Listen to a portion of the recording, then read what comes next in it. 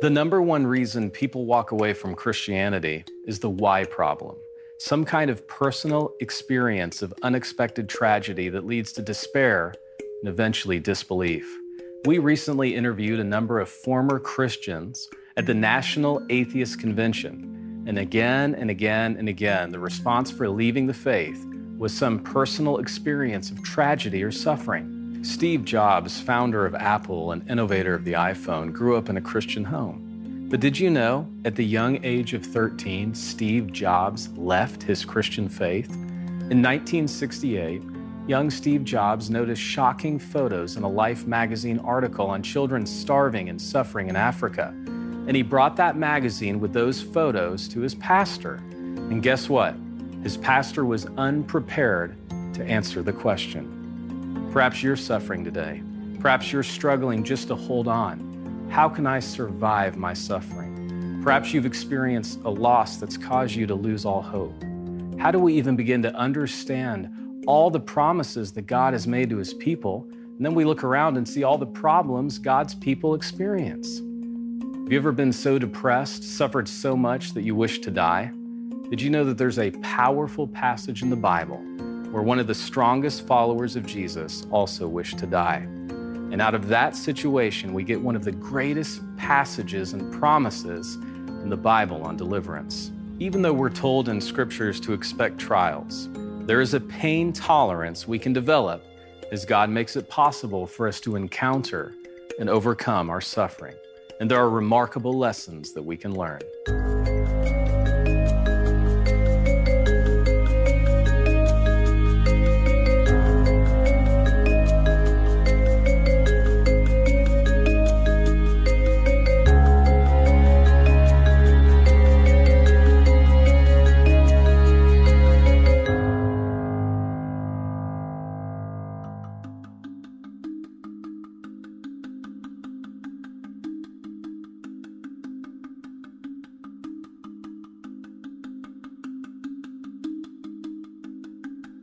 July 30th is a Sunday I'll never forget. Rejoicing after a weekend of services, my phone rang. It was my good friend Marty. I wasn't prepared for what he was going to share with me in the moments that followed. Now, some background's important. When I think about pastoring, there are a few people that I remember who preached me a sermon with their lives. That's way more powerful than words could ever be.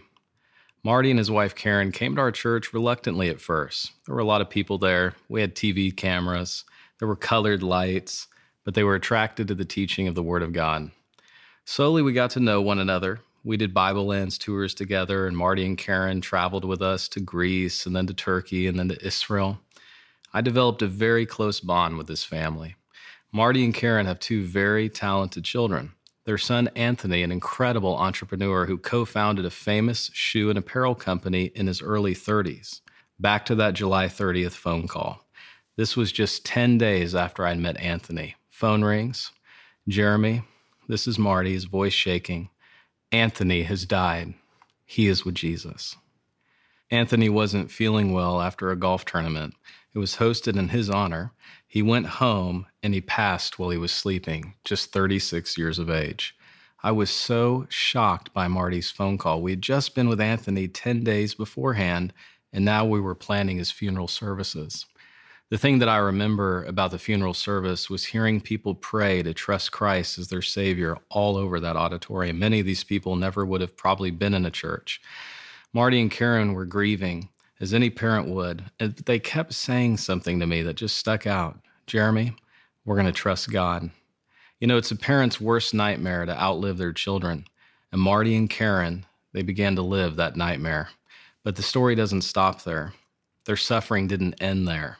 While they were grieving for their son, Marty said that he actually began to have blurred vision, double vision, and so he went to a specialist only to find out that now he had a brain tumor. I mean, can you imagine this, losing your own child and then finding out that you or your spouse has a brain tumor? I honestly did my best as a pastor to minister to Marty and Karen. But more than anything else, I just wanted to be present in their life. When people are hurting, we don't necessarily have to say anything. Sometimes it's better not to say anything, but just being present is what people appreciate. Audrey and I spent time with Marty and Karen in 2 different hospitals in 2 different states with his brain tumor being operated on. I'll never forget seeing Marty after one of his surgeries. He had a fever. He was there in obvious pain, but he kept saying to me, "I'm going to trust God." The good news is that God healed Marty's brain tumor, but the sting of losing his child was still there. That will never leave.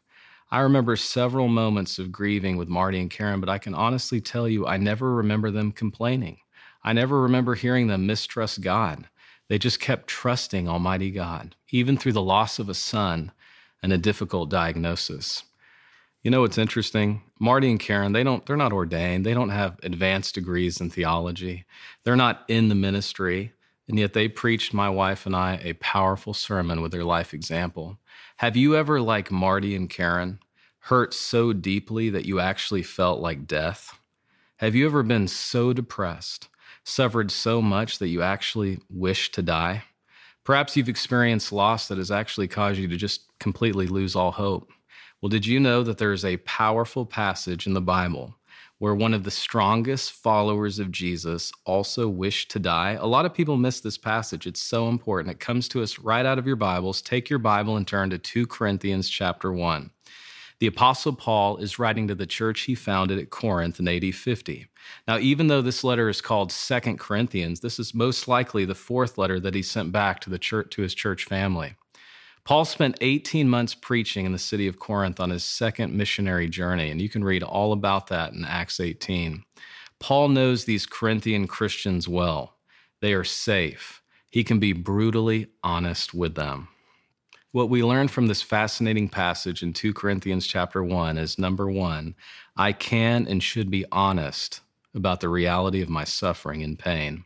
In 2 Corinthians 1:8, Paul gets really honest about all the problems, all the pain, all the suffering, and the experience of evil in his life and ministry.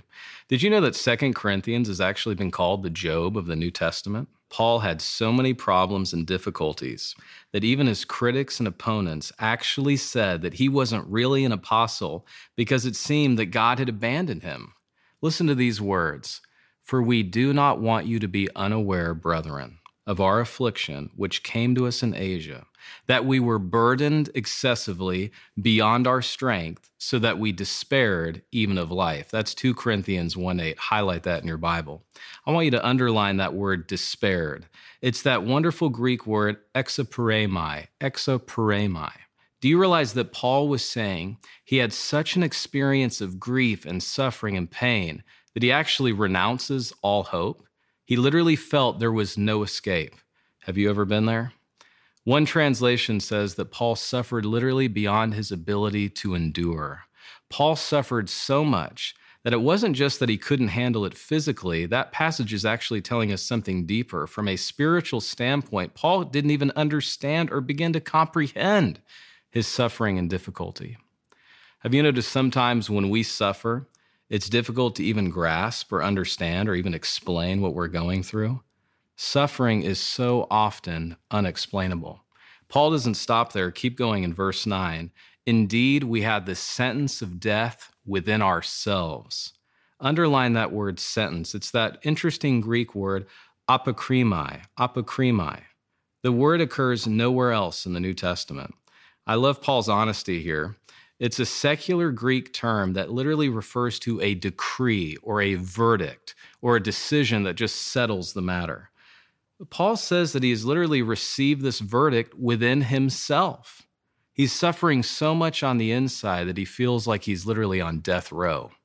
We can imagine Paul saying something like this to his friends. I'm so overwhelmed. I'm so stressed. I'm so anxious. I literally think I'm going to die. Guess what? Some of you are right there listening to my voice. In the Greek, it's in the perfect tense. He felt this was permanent. His suffering was not going away. And this is a strong point for us as followers of Jesus. Paul did not deny the way he felt.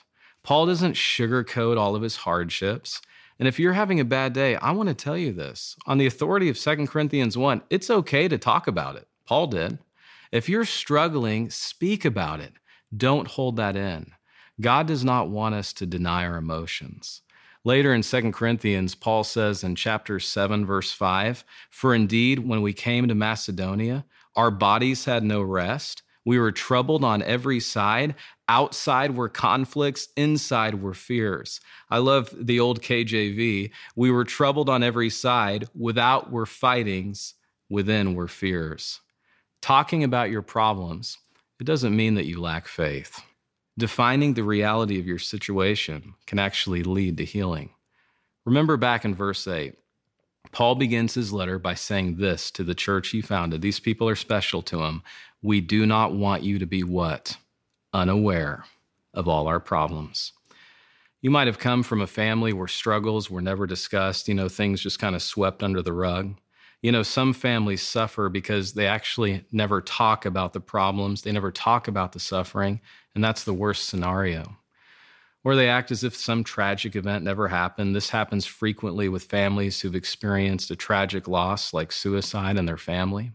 Not talking about your troubles can lead to so much more heartache. Here's the point. Though Paul defines his reality of suffering, listen closely now, he doesn't live there. I'm of the belief that we can learn from the past, but we don't live there. Notice the rest of the verse. Here's where it gets really powerful. This continues, verse 9. "Indeed, we have the sentence of death within ourselves." That's that sentence he's talking about. But notice what it goes on to say.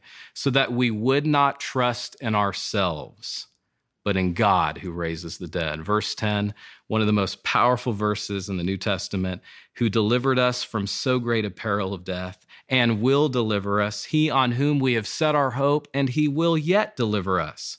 2 Corinthians 1, 9 and 10. Number 2, I come to know God better through my pain and suffering. The wonderful pastor from London, Charles Spurgeon, ministered out of the pain of intense personal suffering. He suffered from gout and other related diseases. His wife was an invalid confined to her room during 10 of the most productive years of his ministry. As the pained Spurgeon sat in his wife's room one evening, a log whistled in the fireplace.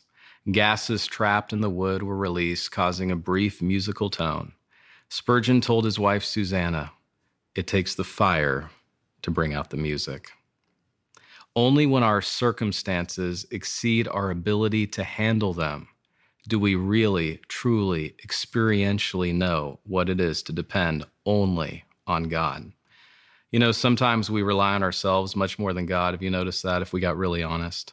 It's as if we say, God, you can take some time off. I've got this. I can handle this. I'm strong enough or smart enough for this. We've come a long way in our Christian lives when we learn to put faith in God alone and not in ourselves or our abilities. There's a reason in another passage of Paul, in Romans 12, 1 and 2, he says we're to live every day as a living sacrifice. But have you noticed how so often we want to crawl off the altar of being a living sacrifice, if we got really honest? The Christian journey is not a life free from the storms of life, just because we become followers of Jesus. True faith, the Bible tells us, is never surprised by adversity. Number 3, my response to suffering determines my future. The syntax of verse 9 is very important, 2 Corinthians chapter 1. We learn from Paul that his suffering was actually part of God's plan. There was a divine purpose in his suffering. Notice Paul says the negative first, quote, "so that we would not trust in ourselves," but then he gives us the positive, "but in God who raises the dead." Paul's suffering literally took him to the brink, and this is the brink that we all need to get to. Paul was so talented, he was educated, he was wise, he was articulate, he knew the Word of God, he had ability and stamina and strength, and yet what did God do? God stripped him down, and he took away every trace of confidence that Paul might have had in himself, and Paul got to that point of utter dependence on God, a God who he says, quote, "raises the dead." Here's the key point. When I rely on myself, when I rely on my wisdom or my strength, I cannot fully rely on God. Johnny Erickson Tada, that incredible Christian author and singer who is also a quadriplegic, said this about suffering. Quote, "It's a glorious thing to know that your Father God makes no mistakes in directing or permitting that which crosses the paths of your life. It is the glory of God to conceal a matter. It is our glory to trust him no matter what," end quote. My message for you today is that God makes it possible for us to encounter and overcome our suffering.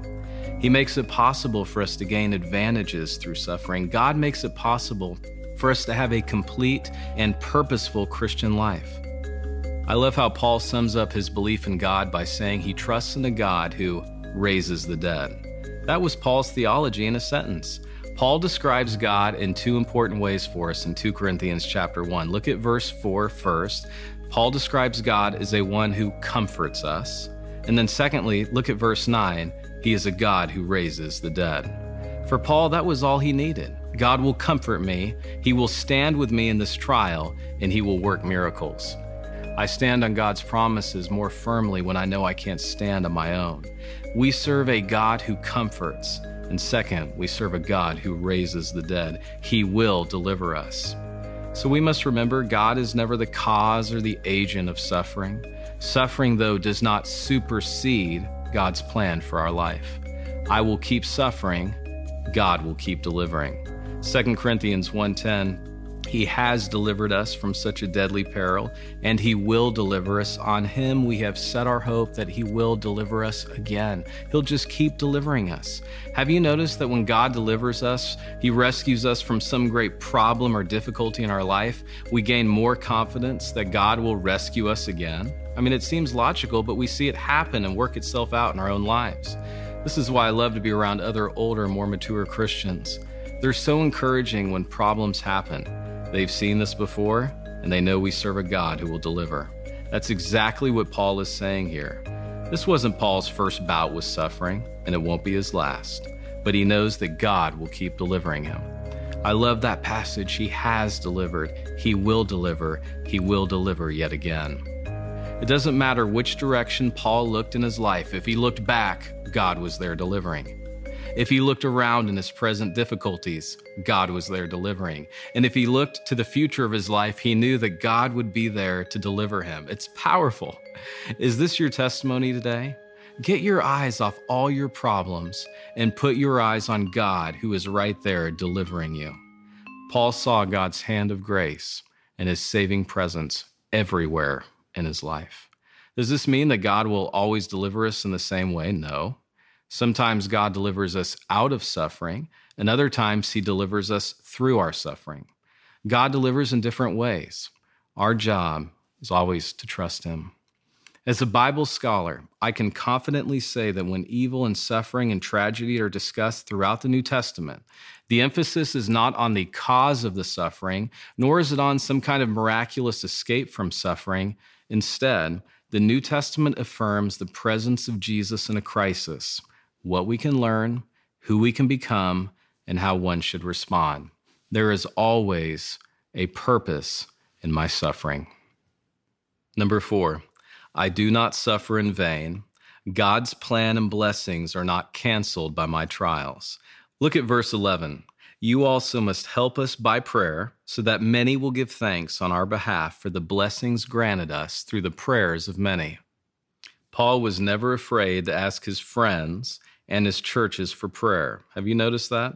In nearly all of his letters, Paul specifically discusses his immediate need for their prayers. I think of Romans 15:30. I appeal to you, brothers, by our Lord Jesus Christ and by the love of the Spirit, to strive together with me in your prayers to God on my behalf. And in verse 11, he speaks of the partnership he and the Corinthians have. They can both pray and they can give thanks for one another.